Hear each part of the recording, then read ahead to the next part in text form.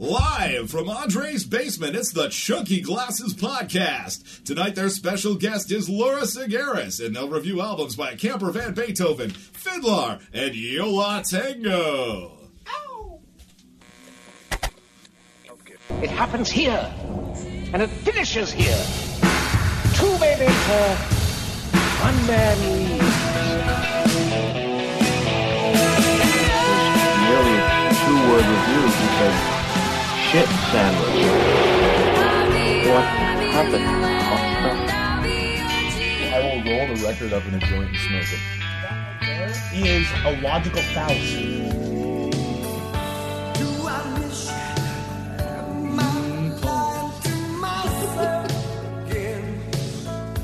Oh, it's getting sweaty already. Real sensual from here.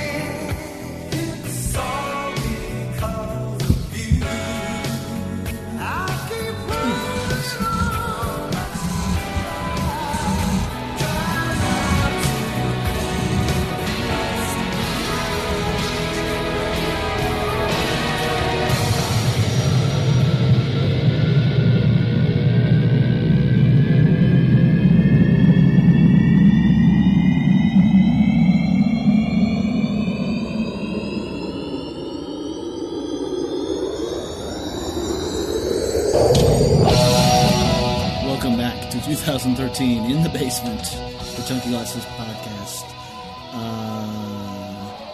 So it's been a funny evening already. I am here with Andre as usual.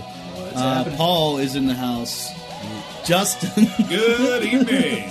Rusty and Susie on her very first podcast. Hello, Susie. This is not my first rodeo. First off, I'd like to apologize for the last podcast when things got a little out of hand. Was that when we yelled at you about Frank Ocean? Are we going back to some Everybody yelled. New Year's resolutions. Okay, New Year's resolution. Come on. Less whiskey, more talk about music. And speaking of music, tonight on the podcast, we are going to be talking about, like Justin said, Yo La Tengo, Fiddler, and Camper Van Beethoven all have albums out up. But first, we're going to check in. We did an interview with local artist Laura Segaris earlier today, so we're going to check that out. So, Andre, hit it.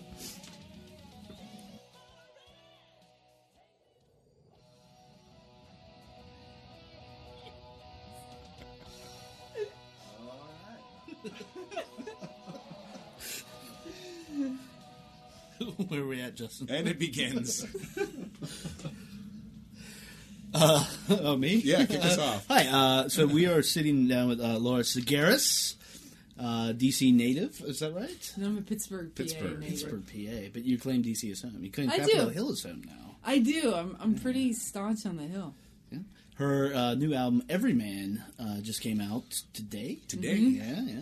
She has been kind enough to sit down with us and talk about the album, maybe play a song or two. So... How did you come to DC from Pittsburgh? Oh, that's a long story, but let's do a little shorty. Okay. So Cliff I notes.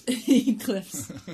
I went to college at College of William and Mary in Williamsburg, and then I had friends that went to school at GW, and so I'd come up for. I think I came up once for Tracy. No, I came up once for a Tracy Chapman concert at Lisner. Okay. Yeah. And I, walking around, I just loved it here. Oh, nice. So when I got a job outside of New York, my first job out of school, and I didn't like it very much, and I needed to have one phase of my life. You have these phases of your life. You have the work, the friends, what's the other thing? Social. Friends is social. Oh, the area, geography. Mm-hmm. Okay. So I was like, I need one thing right. So I was like, I know I like DC, so I'm going to go there. And then things just fell Like into the place. friends didn't like the job. You're like, all right. I didn't have any friends. that was the thing. how long have you been to DC? It's been 10 years. Wow. No, it's been over that. It's been Over that. 13 maybe now. Wow. Yeah. Time flies. It does. So you get here, you were already writing songs by the time you got here? Not very good ones. Okay. But I was starting a little bit, And then at what point were you like, because I know I had read that you quit your job to do this full time. At what point were you like, all right, I have enough faith in myself that we're going to make this happen? It was slow because I had a lot of stage fright. So it was like when I first started, I was like challenging myself to just go to an open mic and play some songs that weren't mine first, and then I was like, okay, the next time I go out, it has to be songs that are mine. Okay. And then the next time I go out, it's because I have a CD. So it's like I'm Okay. putting out these challenges to myself a little bit. So that was like 2001. Okay. And What were some of the songs that you played that weren't yours? I was like, or I let me loved- ask, what was the most embarrassing song you played that weren't yours? So you're like, I gotta get the audience in on this. Oh my god! You know which one I used to do? I used to be I'm still really into techno. Yeah, you know. sure. So remember that Alice DJ song, the one that's like. I'm old. I have no fucking idea what you're talking about. You know that it was like, do you think you're better off alone? Oh, okay, yes, actually, I do. know that. Yeah. So I was like, I'm gonna play this song acoustic, and Nice. it was kind of fun actually. Nice. But I mean, did you try to cover a lot of techno bands like on acoustic guitar, or is that just the one-off? no, it was So just more the expected. that was stuff. just what came up. Yeah, I mean, I was a big Cure and Depeche Mode fan, so like, Nice. I didn't necessarily cover that stuff, but like, I did a couple Depeche Mode songs. That'd be but, awesome. Yeah, it was pretty fun. But then I did more like the typical Indigo Girls. Like, Sure. I'm trying to think of. But then I do like really like that Tonic song that was out. I played that, and then It's a good song. yeah, He's it's a great song. songwriter. I It's think a great- Grant. I don't even know. Yeah. He's in Nashville now. Oh, He has a really? great Great career. career. Yeah. Yeah. So he's doing well. Yes. Yeah. But I just kind of would go for whatever. So, and skipping ahead in time, as part of your Indiegogo campaign, people could buy you covering songs. It's true. And I've heard you do Open Your Heart, and it's freaking awesome. Thanks. What were like some of the other tunes that people are... Well, were I they have- deliberately trying to mess with you, or were they like, I No, would that one was a friend of mine that he was like, I really want an early Madonna tune, and then I happened to go to her concert when she was at Verizon Okay. Center, and I was like, oh, she did an acoustic version of the song Oh, where okay. the folks were playing, and I was like, oh, this could be kind of cool. So then I did that, and then my other friend, it was another friend of mine that picked that package. He still hasn't told me what he wants yet. So Oh, okay. it's up to him. Nice. They could just... Your buddies can't just give you money. They're like, no, I'm going to force you to... I know, Force exactly. you to embarrass yourself and cover a couple of Forcing- songs. yeah. It's more fun. He's that gonna way. be like, I think he's the type of guy too that would be like, okay, Demi Lovato, not is that how you say her name? I think so, yeah. And the thing is, I love that one song that's on the radio. Right. I would totally cover, Rock it out. So That's the secret, is you got to find something that would still be cool that Yeah. they know you don't want to play. exactly. But it's kind of like that. What she doesn't go. It's Miley Cyrus, like Miley, that yeah. Climb song. Great song. Yeah. Could cover that. There's the thing about pop music is, in general, I think, is like it's all fantastically written. Yeah. Right. Like, I mean, It's catchy as all get out. Yeah. you can say you don't like it, but Yeah. it hits on a level that like it's just in your genes. Well, that's the thing is, like, when I first started covering and stuff, one Mm-hmm. of the things that, and people still ask me to do it, is I covered this Britney Spears tune from Yeah. that Oops, I Did It Again. And it was, like, presented in a totally different way than what she would do it Right. or anything. And I think when people see that,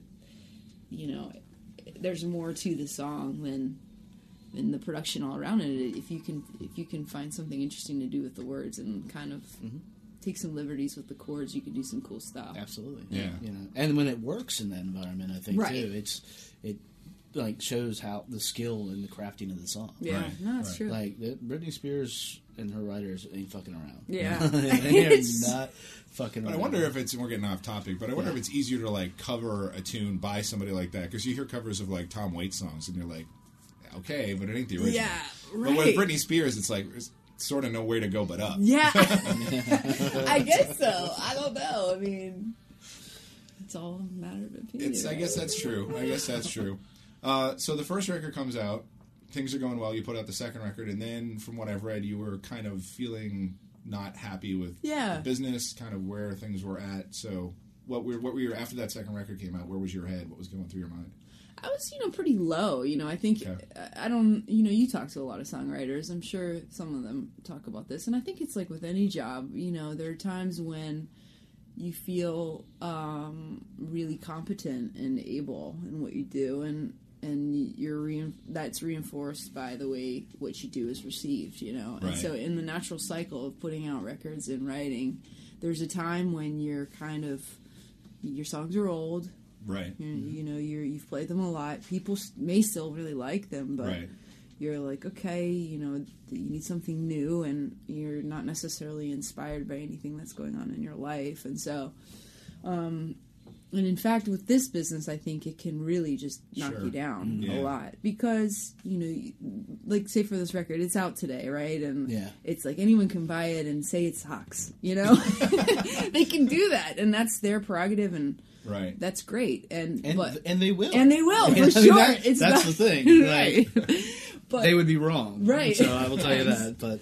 But, you know, it's kind of one of these things where you put so much into it, and then it's just very anticlimactic to be, even with the pre-orders that I did, and I sent these out to people, and I did a lot of hand deliveries. It's like Oh, nice. handing over to folks, and it's like, okay, here it is for you, my year of work. Right. And My go- life's work for Right. the past year. And you just Like- move on, and you have to get used to managing those emotions. Right, You know? right. And no matter, even though right now is a really exciting time and all that, it's like, there's always this part of you that's like, these songs will get old, and they Yeah. will be old, and you will be at another point where you're going to be evaluating what you need to do to continue to Right. grow as an artist and all that. Do you go back to the old material and just start changing it, like making, just altering it? Because, I mean, go back to Tom Waits, it's like, song is never done. It's Yeah. just what it sounded like when I recorded the album, and then I kept on changing it. Yeah. So do you go I back think and... that's really true. Yeah. I mean, I find that, you know, there's some songs, like from my last record, Keep Talking, it's like there's some songs that I don't think have really gotten their due yet. So Right, maybe okay. at some point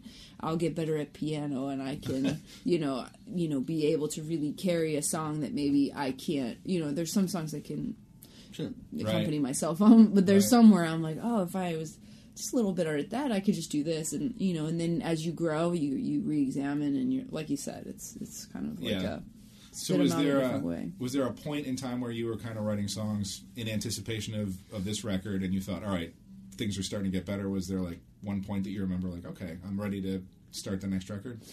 Yeah, I think, well, I had some songs that I had been working on, and, you know, one of them, that song Dig, really got me out of, like, Nice. a really dark place, as far as it was very literal and metaphorical, everything. It was super, it was one of those where I was like, okay, this Right. is a great song, and I'm ready to kind of examine, you know, whether this is going to kind of define where the other songs go, Okay. or Right. you know, but I guess that was in the summertime. Okay.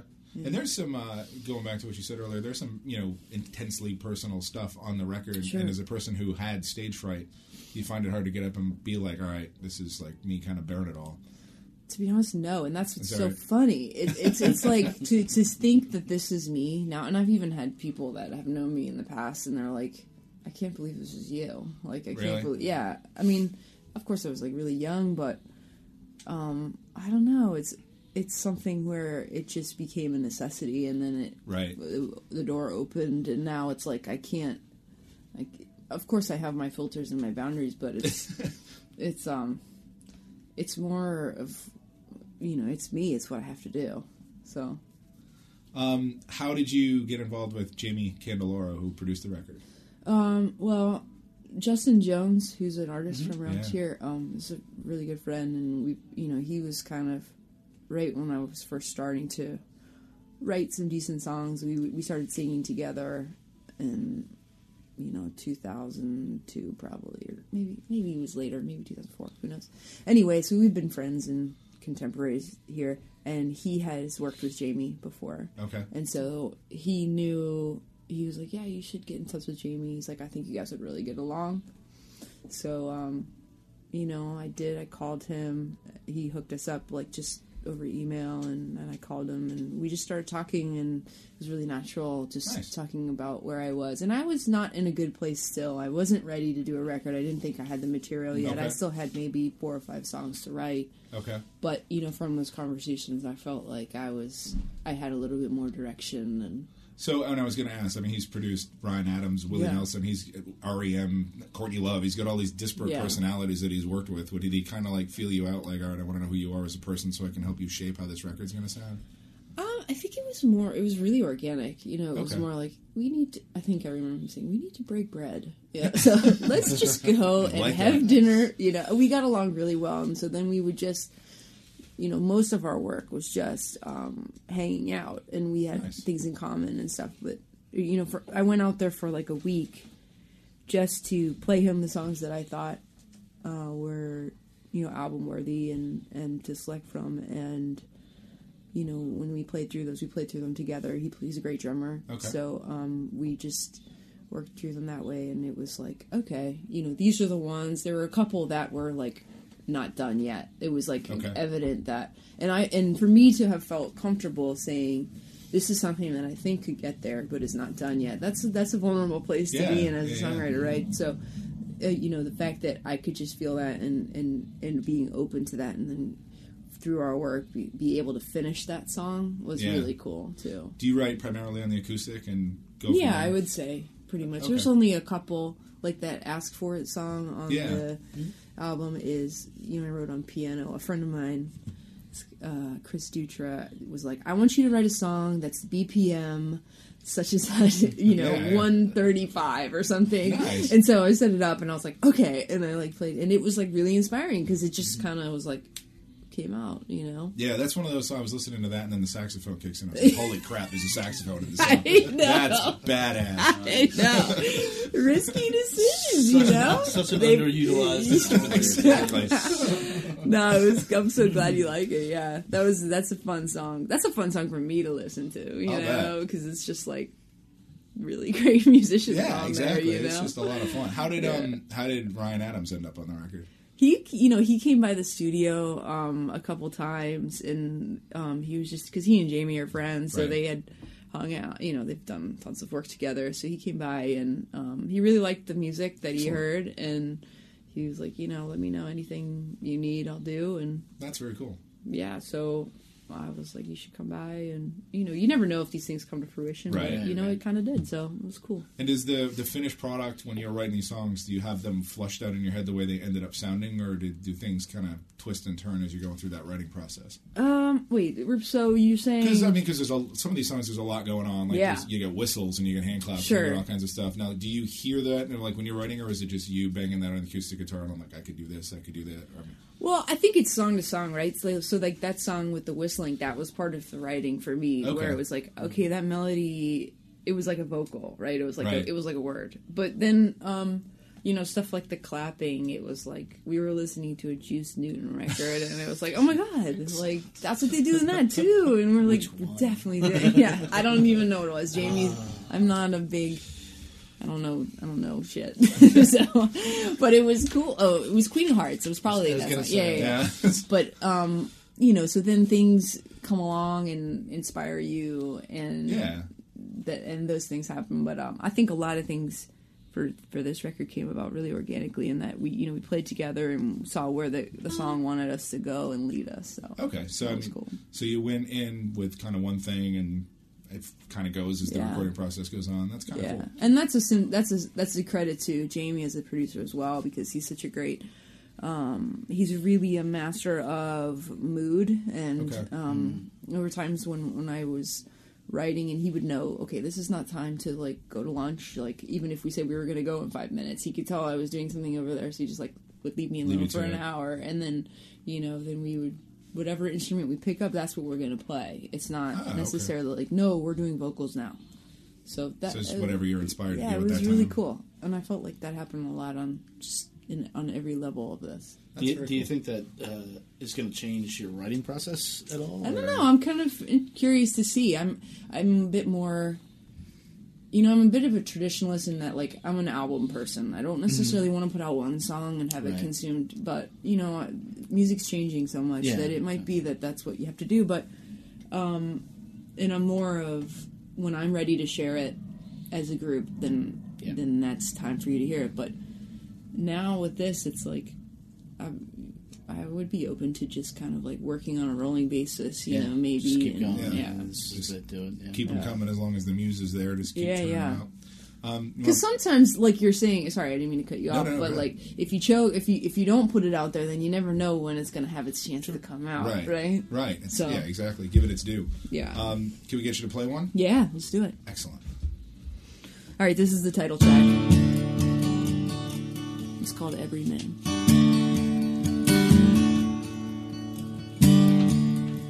Don't make me call you out, I'll bring you down.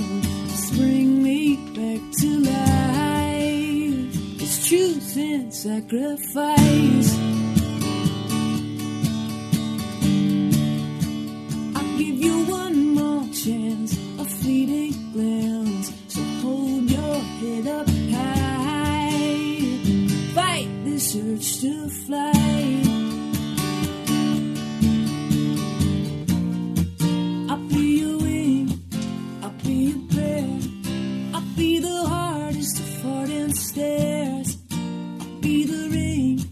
It's on your hand.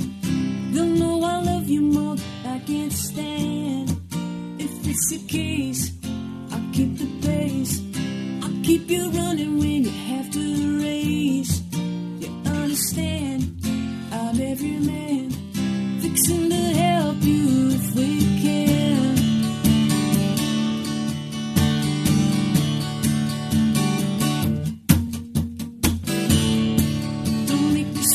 Shout, you wear me out, take it too far.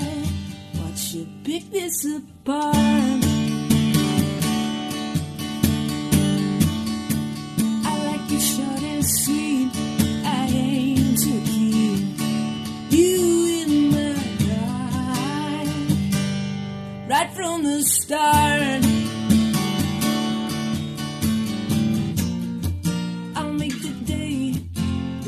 Say, I've come to always want to live this way. I'll make you still, I know you will.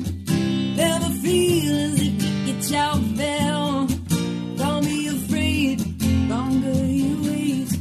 There'll be a habit left you'll have to break. And then you see, because of me, this is the best place you could be.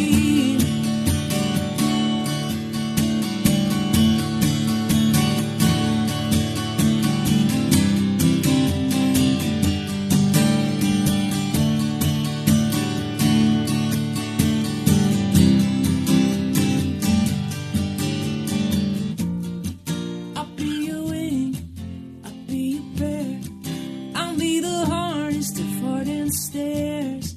I'll be the ring that's on your hand. They'll know I love you more than I can stand. If it's the case, I'll keep the pace. I'll keep you running when you have to race. You understand, I'm every man, fixing to help you if we can. I'll make the day, bring you to say, I come to always wanna live this way. I'll make you still, I know you will. Never feel as if you get your bell. Don't be afraid, longer you wait. There'll be a habit left you'll have to break. And then you see, because of me, this is the best place you could be.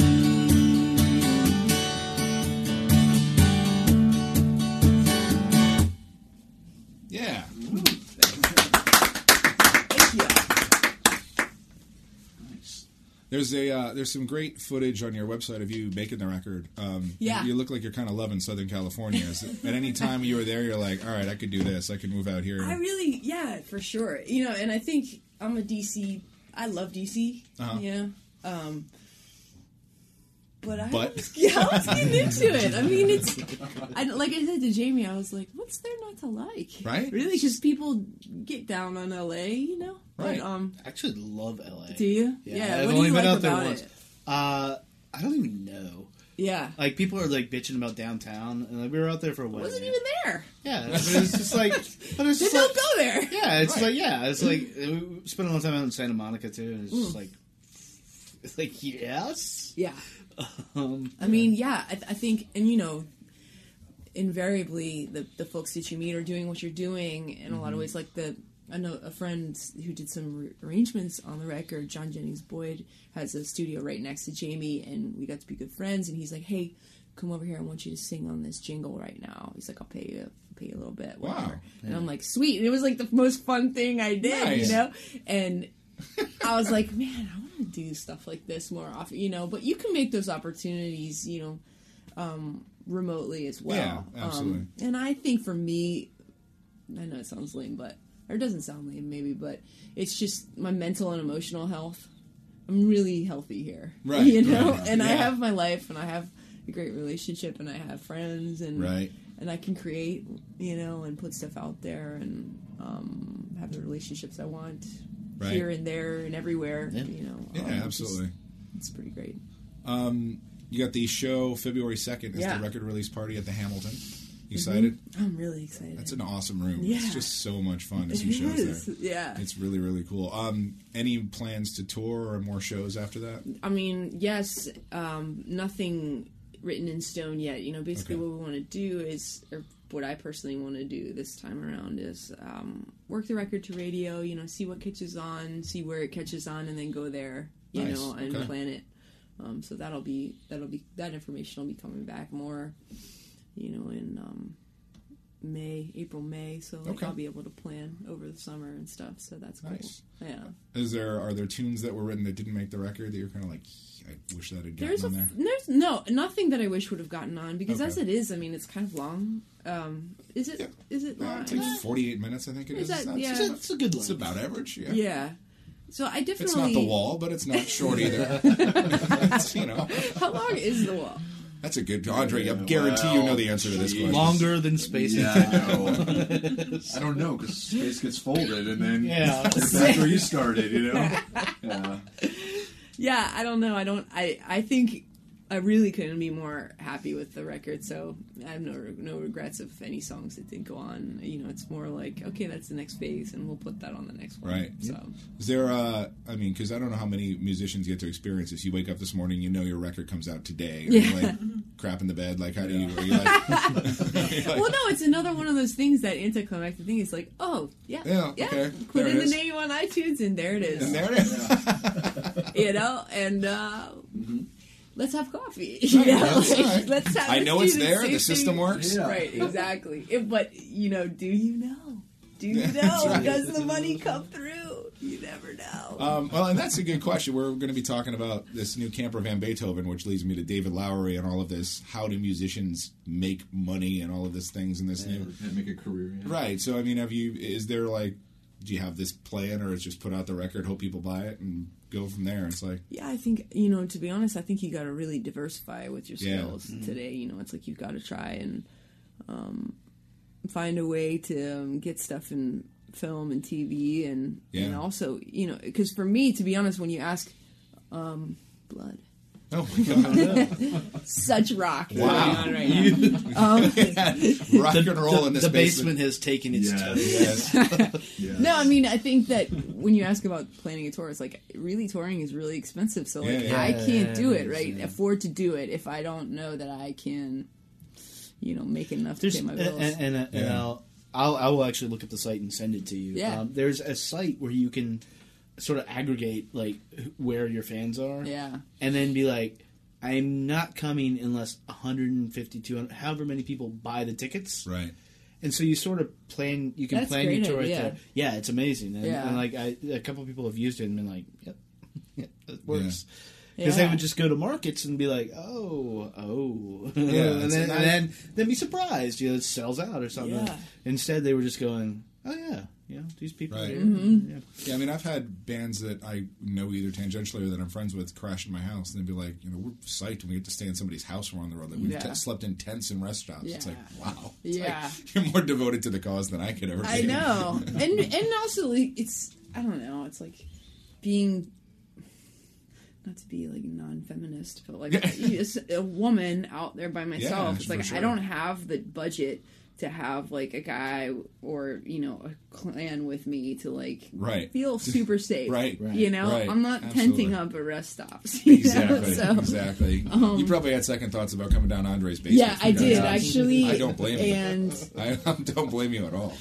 But then you got down here and the lava lamp was on. What is that? Sensuous music. Oh my God. Sensuality. Oh no. Sensuous and jealous.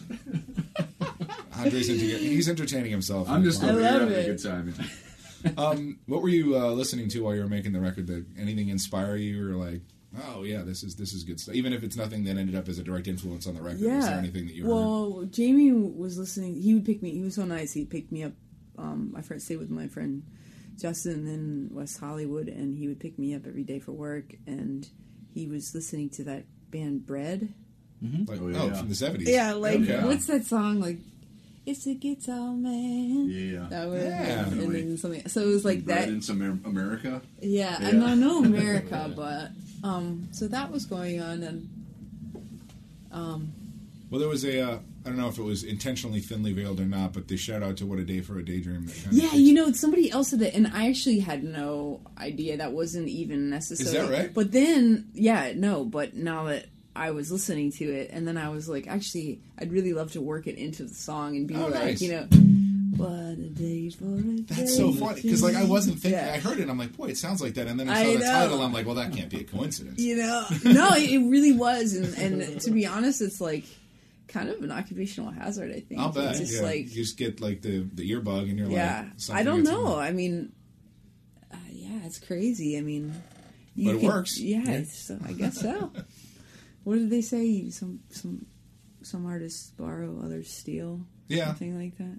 Well, and then there was Or the good ones steal, or something like that. There's a guy, a songwriter named Josh Joplin, and when I think about those things, he has a line that goes, "The years go by, the chords don't change. We're all Pat Boone by different names." And it's true. There's only so much shit you can do with a guitar. can, It's going to yes. start to sound the same eventually. Actually, what that song made me think of was Santa Baby. Oh yeah, for You know sure, what I mean? So for then sure. I was like, this is so Santa Baby, can I do it?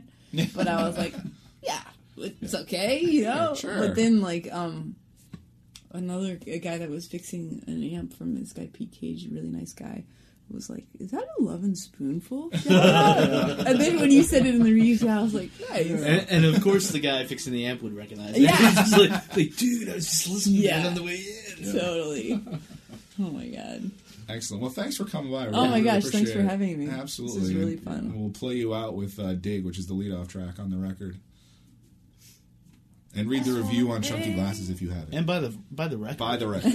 Thank Most you. importantly. Don't call me a starter. I'll finish every bit. I'm a coal miner's daughter. I don't need to win.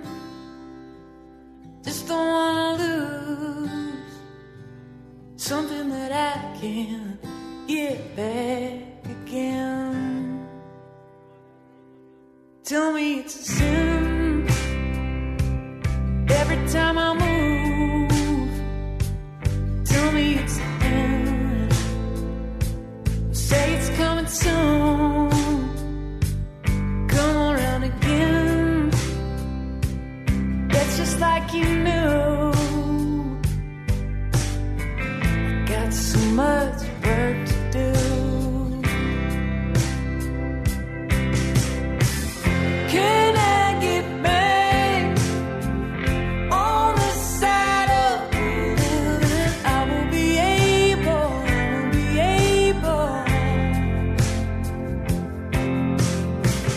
Can I get back?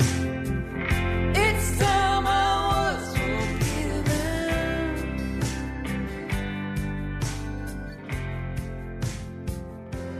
Don't be here for days. Keep me here alone. So a big thank you to Laura Segaris for that. Thanks It was very much. fun.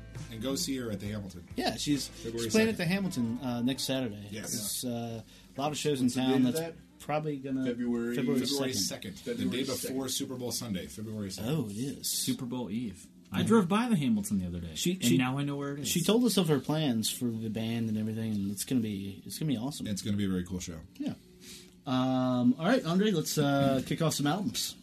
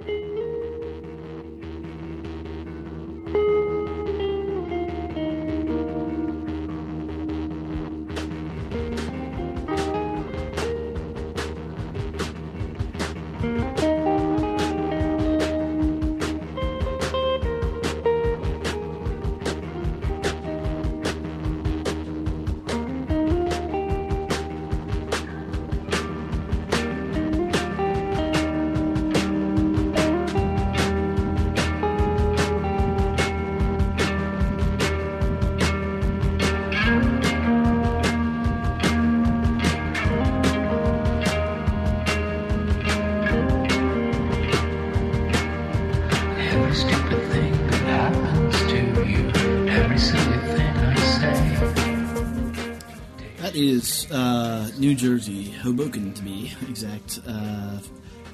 Favorites, Yola Tango. Off there, is this their 13th album last year? 13th, 14th. 14th album, Fade. That song is Stupid Things. This is a band that has been around since 1984, I believe. Often referred to as the quintessential Critics band.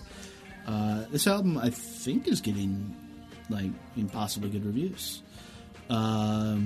Rusty wrote a review on this for the site, so why don't you start us off? I would like to start by saying I want to hear what everybody else has to say first, because before we recorded, I was getting lots of little bit of trash talk, and I want to see what everyone else has to say before I go into my spiel. I'll start then. So Yola Tango, is I think I've been listening to them since around 1989. I haven't been following them or anything. I've never been a huge fan. They've had some great albums that I've been yeah, this is great. I've never, I don't understand the quintessential critic, I guess, assessment of the band. It's pleasing. It's good. Right now, it's in the background. It's very good background. Hey, I take offense to that. It's one. But I know, the indie world is blowing up about this, and I know, Paul, I think you had the same thoughts. It's sort of boring would almost be too strong a word. It's just sort of... No, I don't think it's boring at all. I think that Yola Tango, who I really enjoy, have settled very comfortably into, late period, high grade competence, and that's kind of where they're at right here. This is not... It's nothing that's blowing you away. It's a Yola Tango record. It sounds good. But it's not surprising you, and it's tough when you've been around for as long as they have to pull a new trick out of your bag, and they don't. But what they do really well, and you can put this on and enjoy it, and you're probably not gonna think about it again at the end of the year. That was actually my thing. Is that I won't think about it. I listened to it exactly 8 times today. Yeah, and I'm sure I'll play it again, and I'll probably play it again. But it's going to be more of a thing that I play at work and write some stuff to than that I make a point out of playing at another time. It's true though, like you just said, and like I said in my review, they are a band. Since they really came into prominence in 1995 with Electro Pura, or more importantly, 1997's "I Can Hear the Heart Beating" is one. They are. Paul just used the horns, by the way. Yes, he did. Of course, that album that's my all-time favorite album ever, easily. But they are a band who, whenever they put out a record every 3 to 4 years, it's going to be good. You know what you're going to get. They're consistent. Since '97, the only misstep they might have had in fans' eyes is Summer Sun, but you can go back to that album now and people say it's underrated. I'll go you one better and say '89 was Fake Book. That was one of the first CDs I ever bought, and I freaking love that record. Even though it's mostly covers, it's awesome. It's fantastic. Record. Yeah, I mean, they definitely had their highs. Yeah. They haven't... I mean, this is horrible to say. I can't, delineate any different, era of the career. No. I put it on, it's good. I recognize it's good, but I don't be oh my god, it's that album. I'm just for me, I can, and it's like Paul said, this is late era. This is them settling comfortably into their, not just their late period career, but their late period lives. Lots of talk of, mortality, aging, There is not a lot of time ahead of us like there is behind us. Like, they're really starting to, like, Which is the theme of the album. This is the theme. Yeah, it's true. Well, and I think something else to be said on this is, I think this almost continues on the theme. What separates it from something like I Can Hear the Heart Beating is one is there's no autumn sweater on this. There's nothing that spikes out of the album. It just kind of like it's smooth. And when you think about that album, even there's a couple of spikes where you're like, wow, I have to stop and pay attention, and the rest kind of rolls through in a normal like Yo La Tengo way. Yeah. This is the roll through without the spikes. Right. If there is one for me, it's Ohm, but it's the leadoff track, so it's kind of like it spikes at the beginning and then levels a little bit. But it does start strong, and it's good for them, I guess, to kind of, so to speak, for them rein it in and make a very concise record for them, because it's only 46 minutes, and the songs that bookend this just go over 6 minutes. They're not there's no 15 minutes of whatever. See, but that's what I missed, and that's why I listened to him before, because I won't classify it as space rock, but it's getting there. It's getting close. It's getting close. Yeah. It's as space rock as they want to take the indie crowd out there, and that's what I've enjoyed. Like, these 10-minute blowouts. Yeah. And you'll still get that when they come to town. Yeah, they will do that. Yeah, I'm sure. But we're talking about the album, though. So if let's actually hear Ohm. Like, that's cool. It's the lead-off track, and it is what is it about? It just sounds like they're just Ohm. It's very mantra-esque, very like the first line says. Sometimes the bad guys. What? I can't remember anymore. I've heard this song so many. We'll hear it in a second.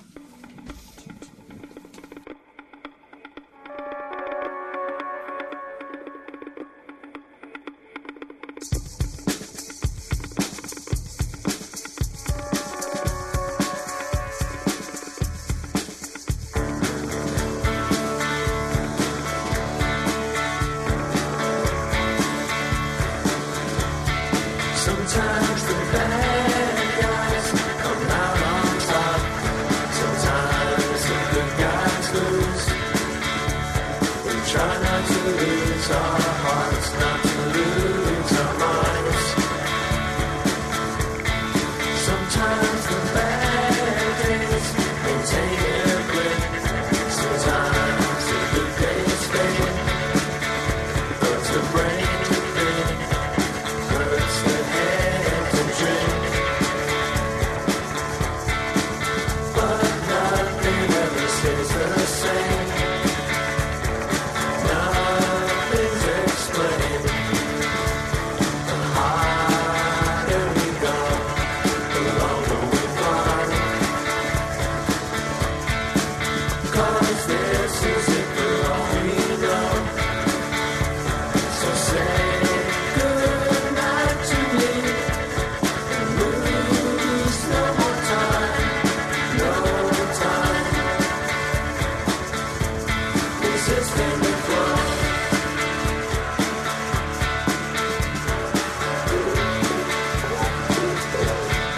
I heard you calling from far away.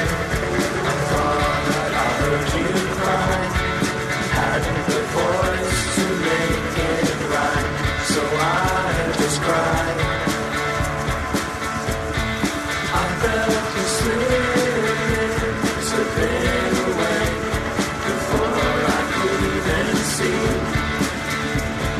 Tried once more, lost my grip, you were gone. But nothing ever stays the same. Nothing's explained. The longer it takes, the looser the times. 'Cause this isn't the all we know. So say good night to me. And lose no more time. No time. Resisting the flow.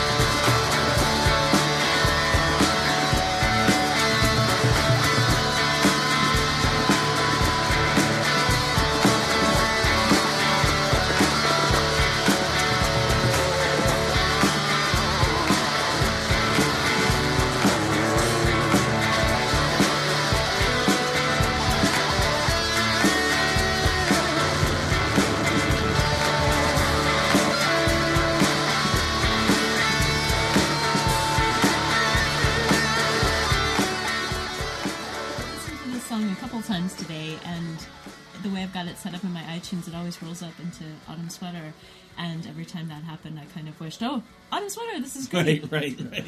And Autumn Sweater is a great song, and Ohm is, equally great, and years from now we'll put it in the same canon as all that. And do you think so? Probably. I think it's easily the best song on the record. It's easily the best song on the record, I'd say. I agree. Yeah. As someone who spent half their life, listening to this band, there's, lots of songs touch on other parts of their catalog, like Two Trains with that whole drum machine sounding like Saturday or By Twos. I mean, I prefer this album to the last one after multiple listens. Which one was the last Popular songs, where it's 9 songs in 30 minutes and then 3 songs in 30 minutes. Really kind of... Quite like Not Afraid of You and I'll Beat Your Ass. That album's so good. Yeah, it's good. Yeah. Not a lot of genre hopping on this one, keeping it together, but still good. You know what you're getting. Yeah. If you want a Yo La Tengo record, buy this one. And that's, or buy them all. How old are these guys? Are they they're in their mid-50s. Mid-50s. Yeah. So they're a little Yeah, I think Ira's like 56. I was going to say, you all talk about like old rock stars, and it's just like, no. That's not old. No. All right, so They I work guess, in Boston. Justin, what's your verdict on this one? Are we doing the stream it by it? Yeah. I would say stream it. It's worth streaming. Yeah. Good. It's a good listen. Paul? Stream it. Yeah. Susie? Stream it. Yeah. Bought my copy last week of Crooked Beat. Fuck yeah. Nice. I'm going to stream the more space rocky ones. Okay. Yeah, I'm going to stream it too. For the cats. All right. Wait a minute. For the cats? Yeah. Moving on. How much do you guys like L.A.? Well, you're about to These find are out. Do it. Wait, these are two separable questions here. All right.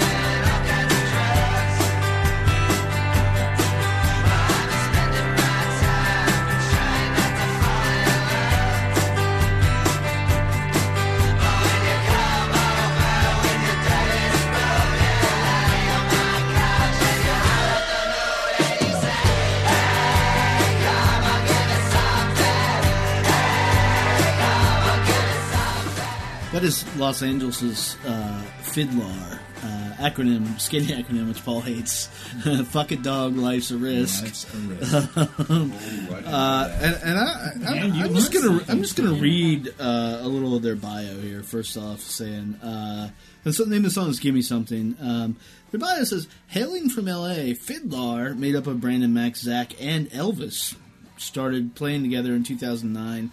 And after a year of leaking their demos with found footage music videos that glorified teenage breasts, shaking asses, smoking meth, shooting guns, and the entire opening credits of Top Secret, we'll stop there.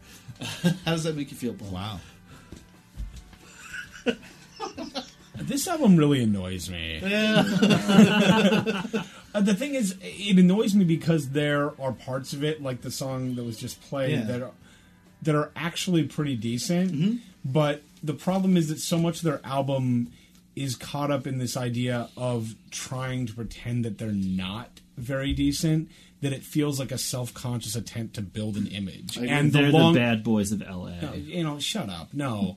And the long build-up, and that was not shut up to you. It's just like, feel like that's the whole dialogue being built about them. And the long, delayed releases between the demos and the tracks and the videos and now the album, I feel like they're carefully cultivating this image and then coming out and being like, no, we're just the hardcore, badass 3-chord rockers. And then you put out these psych surf tracks in the middle of it too.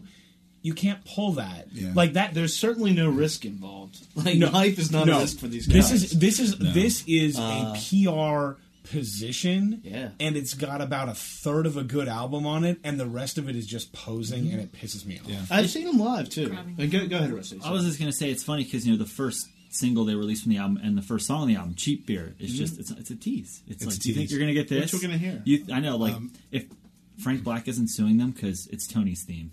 Yeah. It's totally Tony's theme. That chorus, I think I even mentioned that when I reviewed the track back in October. Yeah. Like, yeah. I'll speak up for Carrie, who is, God bless her, at a hockey game. By the way, hockey's back. Because I read her review and I thought it was exactly how I felt about it. Yeah. That there's a half of a good album. I'll go one better than Paul and say it was a half of a good album. And a lot of throwaway tracks. It's one of those. It for me, like she mentioned, Japandroids in the review, and it's one of those things. Like if you love that record, you'll think, all right, this isn't bad, but you won't love it. There's just a whole bunch missing. Like Japandroids knows how to write songs about living life and partying and having fun, and these guys kind of use the word poser. It's just like fake. There's not a lot to it. And it's shouts of cheap beer as shibboleths. Right, exactly. And and I was reading an interview with them that made me feel old and musically superior. They cite Blink-182 and The Offspring as influences. And that just knocks them on another peg. Yeah, exactly. Like I read that, I'm like, you're fucking kidding me. Really? You admitted that in an ad that Blink-182 is an influence? Well, I mean, but they're not that's the age we live in, sir. That is the age we live in. So that made me feel old and a little bit superior. Anyway. Yeah, I mean, there's nothing like. There's one part we're just going to talk about Carrie's review from now on. Okay. She's talking about the song "Horror." It's like you might not want to have a song called "Horror" on your record in 2013. No, like, it doesn't. Right, and like, she mentioned it's the only song that's about women at all, and it's called "Whore," and it's like disgustingly misogynistic, and you're just like, cocaine, fine, whore. No. I think I've seen them live. They're great. And they put energy into it, whatever. It feels, like Paul said, very prepackaged. To the like, this is what like people are going to like. Garage rock is big. And, we can't make it go away. We shouldn't make it go away. I mean, but there are people who commit to the conceit. Like, I agree. There are people who either believe the garage rock is the music that they're meant to play, or they fully commit to the image, and you can't tell the difference. These guys want to have it both ways. Yeah. And I don't believe for a second that they have done or even believe anything they're singing about. No. Not for a second. And not from the... That's L.A. Huh? Right, that's LA. Is that LA? Well, you not part of you it. lived there, In right? the same interview, they said that they got together originally to do hip hop, and clearly that didn't sell because they probably sucked at it. And they said, man's white right? future. So the new Beastie Boys. So they were like, all right, we can make a go being punk rockers. That sells. Let's do that. So reading the interview was like, all right, you tried one trick, and we're breaking it down. I mean, the fact that some of the songs are fun. Like a lot of the songs are fun. I would say half of this album is decent. It's fun. Right. I'll give you right. that. None of it is mind-blowingly awesome. They're not breaking. It feels like this is our answer to. This is our answer to. Like, here's a trend. Here's our answer. To it. Here's let's write about cheap beer. Here's our answer to that. Androids did this song. Let's write our answer. This will be the album we forget about in December that came out in January. This is going to be the album that not you guys, but everybody's going to be like, this is the number one album of the year. God, I hope not. No. By everybody who said. No. Everybody who loved Japandroids is going to love this shit. Shut up, Kevin. No. I am a prime example of why that's not true. You know what I think this is right now is because they cross-jumped so many genres on this, that a lot of people who reviewed certain other albums, including Japandroids as well, feel like they have to give this a good review right now. because they're hypocritical. Because they're like, I might come off as a hypocrite, but nobody's going to remember it in 6 months. Yeah. It's true. Yeah. So you have to give it a good review because you got like 80 emails in your inbox about it. I mean, it is the most publicized band I've seen in my life. Yeah, catch them this summer on the Vans Warped Tour. No, catch them everywhere. There you go. It shows. No, only if you're in Germany. Because we're talking about them and we reviewed it. So. Well, we reviewed it because it came out. That's what we do. There's nothing else out right now. It's January, people. Get over yourselves. Let's hear another song, Cheap Beer, which, we're not drinking cheap beer right now, but we can relate. There you go. I have a Rolling Rock. Thank you. Cute song.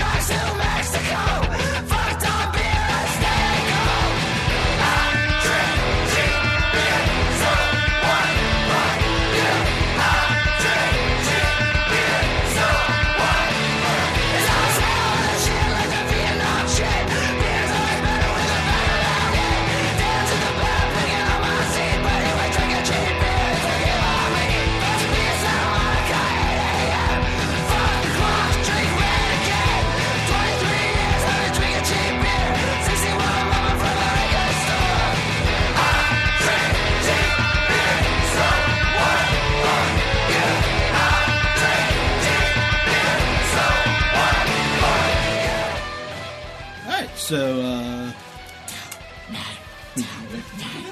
Rusty's a fan. You could do worse than imitate Frank Black. That's true. Yeah. They're not the only ones ripping off the Pixies. No. I mean, you got good influences. Don't always add up to good records. Very, very true. Yeah. Boom, boom. Especially when those influences are Blink-182 and The Offspring. You got to keep them separated, man. You got to keep them separated. All right, so they're pretty fly for white guys. We got to stop this or start a whole different podcast. Yep. So Justin, skip it. Justin, skip it.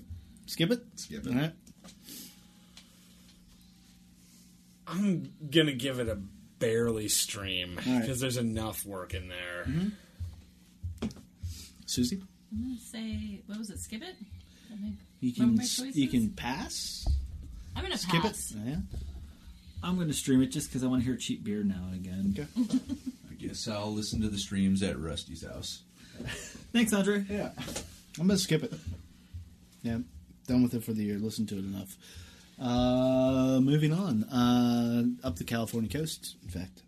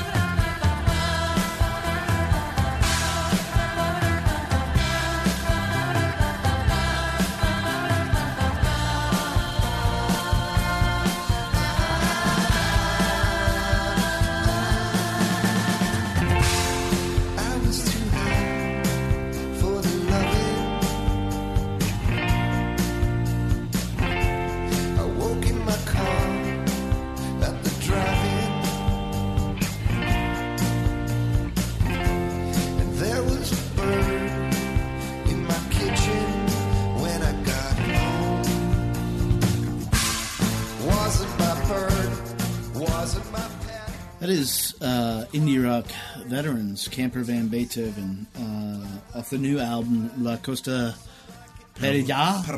The Lost Coast in California. The name of the song is Too High for the Lovin', which sort of carries in the tradition of sort of humorous song titles or whatnot.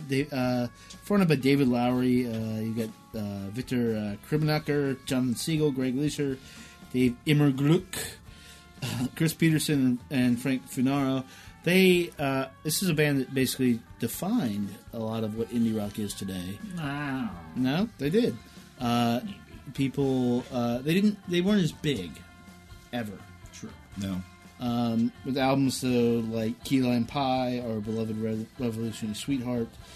If you told someone to take the Skinheads bowling, they'd say Bowling for Columbine, and you'd say Camper Van Beethoven. True. Yeah. I mean that's the thing, and that was the thing that I guess that's what most people remember them for. Like what I remember them for is just being a badass fucking man. There's so much good material. This is now their 9th album, I guess. First album in 10 years. Yeah. It's a little Justin. Like, what do you? I think it's great. I think it's a really good record.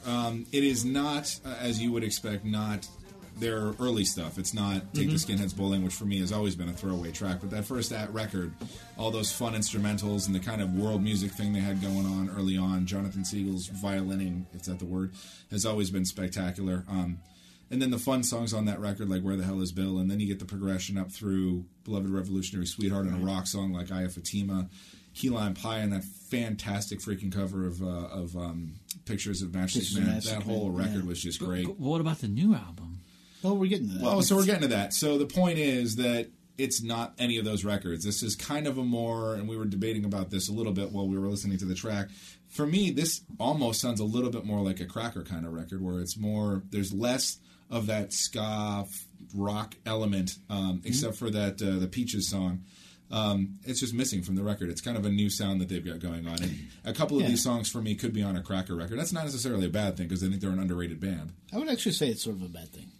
Really? Yeah, I mean, David Lowery's always had this weird thing with Cracker. I mean, Cracker had the first album was great. It was great, and everything after that is. I mean, and I think Camper to some extent is like songwriting exercises. I mean, the guy is a writer. Yeah, this is a writer's band. I mean, this is not like these are accidental pop songs when they happen, but most times it's like they do this stuff, mix it with weird like European influences, right? And they're just like, dude, we're just gonna do whatever we're doing, and we took a lot of acid. So yeah, I mean, and seriously, that is every album of them I think feels a little bit like you're tripping with David Lowery, right? At some point, which is what's great about it. On this one, I feel like it was. The title track, for example, I mean, he's showcasing a lot of what he has always done, and this is where I think you may be a little right about the Cracker thing. In Cracker, there's not such a stringent adherence to level of quality. There's dude, I just shit out a song, and I did it, and it's rock and roll. And Camper has normally been reserved for the top. Right, the best, you just throw that stuff in there. I mean, their last album was a concept album, all about him hating George Bush. Yeah, and it was fantastic. Yeah, it was very good. But there's the songs like Northern California Girls. I feel like could be a Cracker song, and it could also be a Camper Van Beethoven song. And that's one of them. It's good as far as it's a great it goes. song, though. It's a great song. It goes on a little long, but it's a great song. Yeah. Do you feel like this far in his career, the line blurs? And I was, from him, knowing who he is personally and reading all this stuff he said lately, it's almost hard to separate the man from the music. Yeah, I mean, he's become a bit of a bitter old man. And it's hard to not hear that in the music, especially on the solo record that he put out, was it last year or the year before? Which overall was fantastic. Yeah, I love that record. But, I mean, it was pretty dark. Like a song like I Sold the Arabs the Moon is dark. And it's just, for me, it's hard to... I don't recognize the guy that's saying just get high while the radio's on, just relax and sing a song. That guy is gone, and this guy is what we've got left. He still writes a great song, but we're never going to hear that old, fun Camper sound again, I don't think. No. I mean, you hear it a little bit in Come Down the Coast, I think. Yeah. Which we're going to hear. It's like, you hear, there's lighter flourishes at this late stage in their career. Yeah. Another band, like Yo La Tengo, who's later in their career and just doing stuff. But again, I mean, I feel like this is a writer's band, and he is almost writing these short stories and being like, all right, now we have to put in the music. Right. Trusting his friends that he's played with for 30 years now. Then Paul, what are you doing over there? Oh, I'm sorry. I don't have much to add to this one. Huh? I just thought it was pretty boring. Yeah. Were you ever a Camper fan? Not really. Oh. And this just didn't do much for me. No, it will not turn you into I don't Camper. think it will bring new fans. Yeah. No.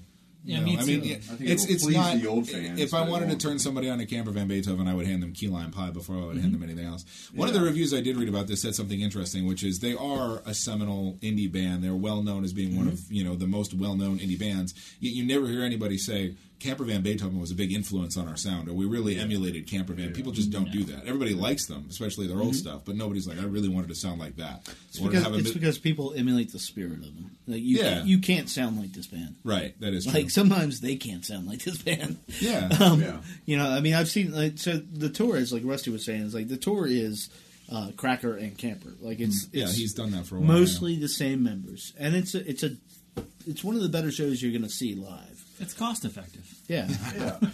In that David Lowery makes a shit ton of money off the show. Yes. Oh, he's splitting the door between himself. Yeah, exactly. Precisely. But and the whole band gets paid. Come on. Yeah. But they, I don't know. The last Cracker album that came out was just sort of.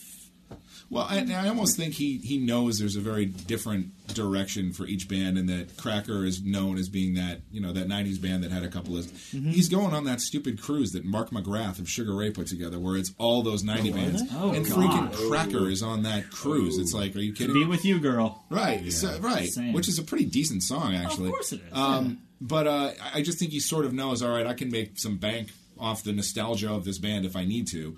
But I'm also going to do my solo stuff. I'm going to do the camper van stuff because it's fun songwriting. And doing those big things will finance this. Right, exactly. I will say the playing on this album was pretty well done. Yeah, absolutely. That was the first thing that came to my mind when I heard it. Because I don't know a lot of their catalog, but when I was listening to it, they're very good musicians. They're very good musicians. It comes across that the production, and they knew every note they were playing, and that was well. And it was probably just done on the fly half the time. Yeah. They were probably just playing, and they're just well oiled. Yeah, and he said in and you can interviews hear that when you listen to this record compared to other records that we've listened to. Even you can just tell that they're really good musicians. Yeah, they are. They've been doing this a long time. They've been doing their. Exactly. And he said they wrote most of the album. They were supposed to play a gig in California that got rained out, and they had to basically hole up in a house for a couple of days to get the gig rescheduled, and that's where they wrote the bulk of the album, just hanging out, doing what they used to do. Yeah, I could see that. And it just, I mean, you got to respect the talent level of them being able to throw this together as quick as that and have it come out as good as it did. And Jonathan Siegel's the best violin player in a band that I've ever heard. Absolutely, it's amazing. Yeah, they're all. The thing is, they're all multi-instrumentalists. Everybody, I mean, we keep saying David Lowery. Everybody can do this. Absolutely. And honestly, like in Cracker, like it's split evenly between Lowery and Johnny Hickman. So this is not, like he is. I guess he's the ego behind it, but it is not entirely his machine. And the ego keeps him from calling it Cracker Van Beethoven. No. I mean, until now, they've sounded like completely different bands. But also that might be unfair of me to say too, because if you listen to a song like "I Was Born in a Laundromat" off Key Lime Pie, that could also be a Cracker song. Awesome. That song is freaking awesome, and that predates Cracker by 10 years. So it's just him writing songs, I guess, when it comes down to it. Let's hear another song off this. This is the first song on the album, "Come Down the Coast."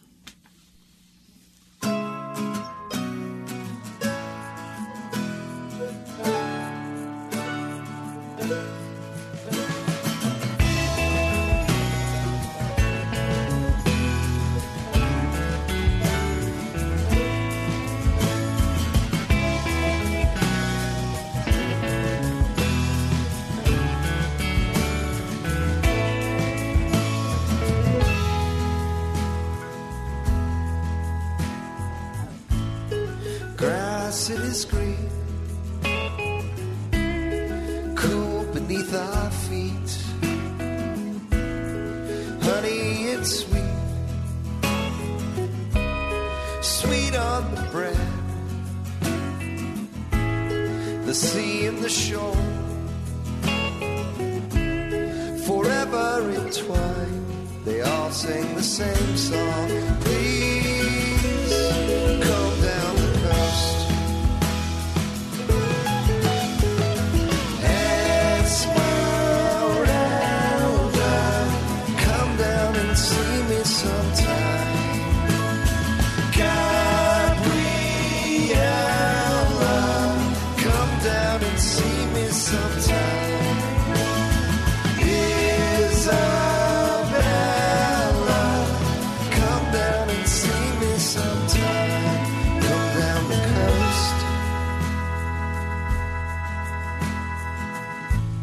So bring down your good friends,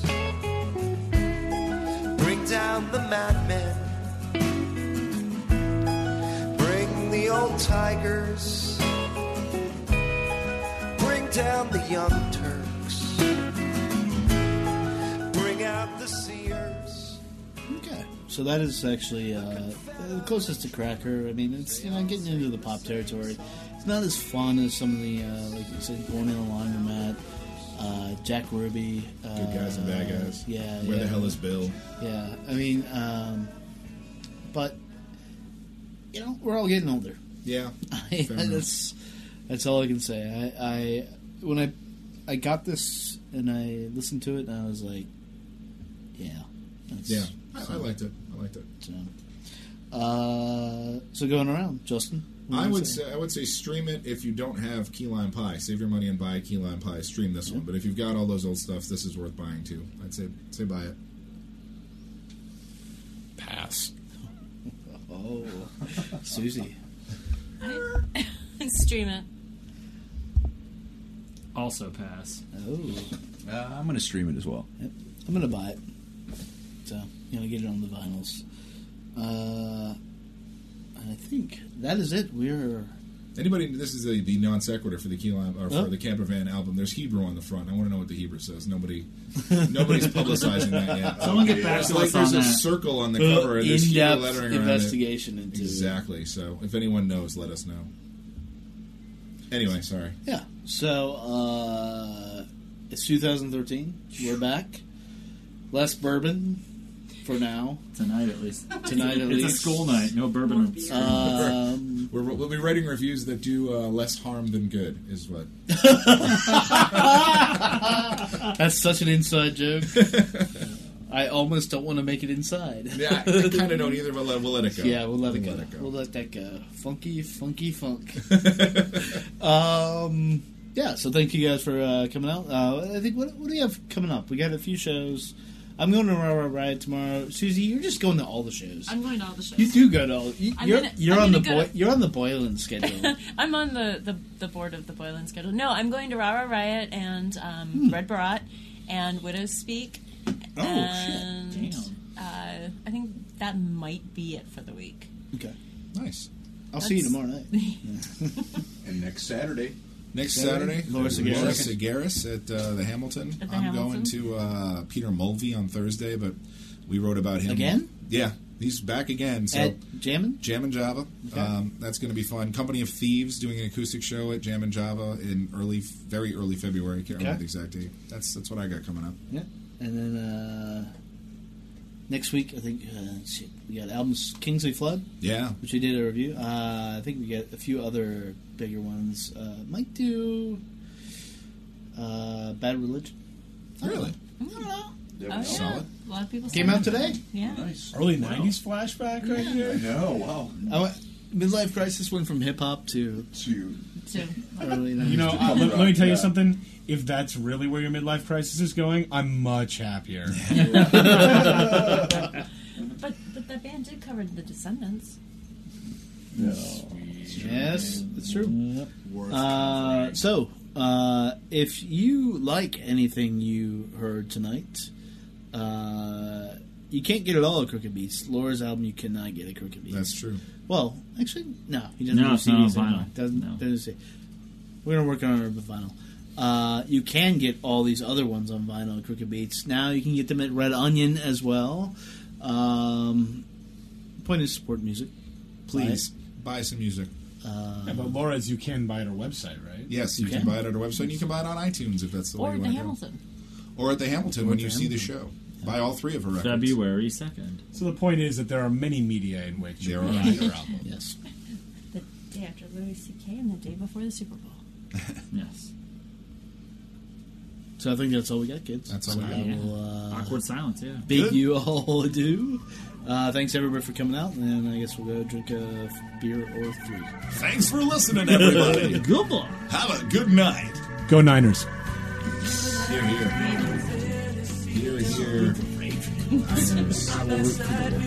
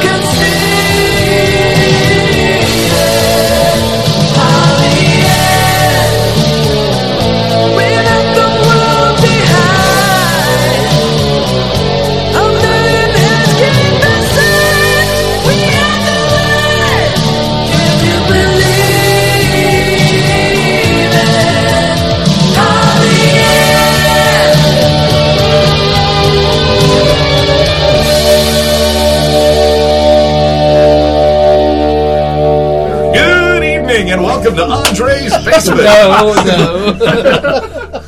Are the strippers clean? All right, go.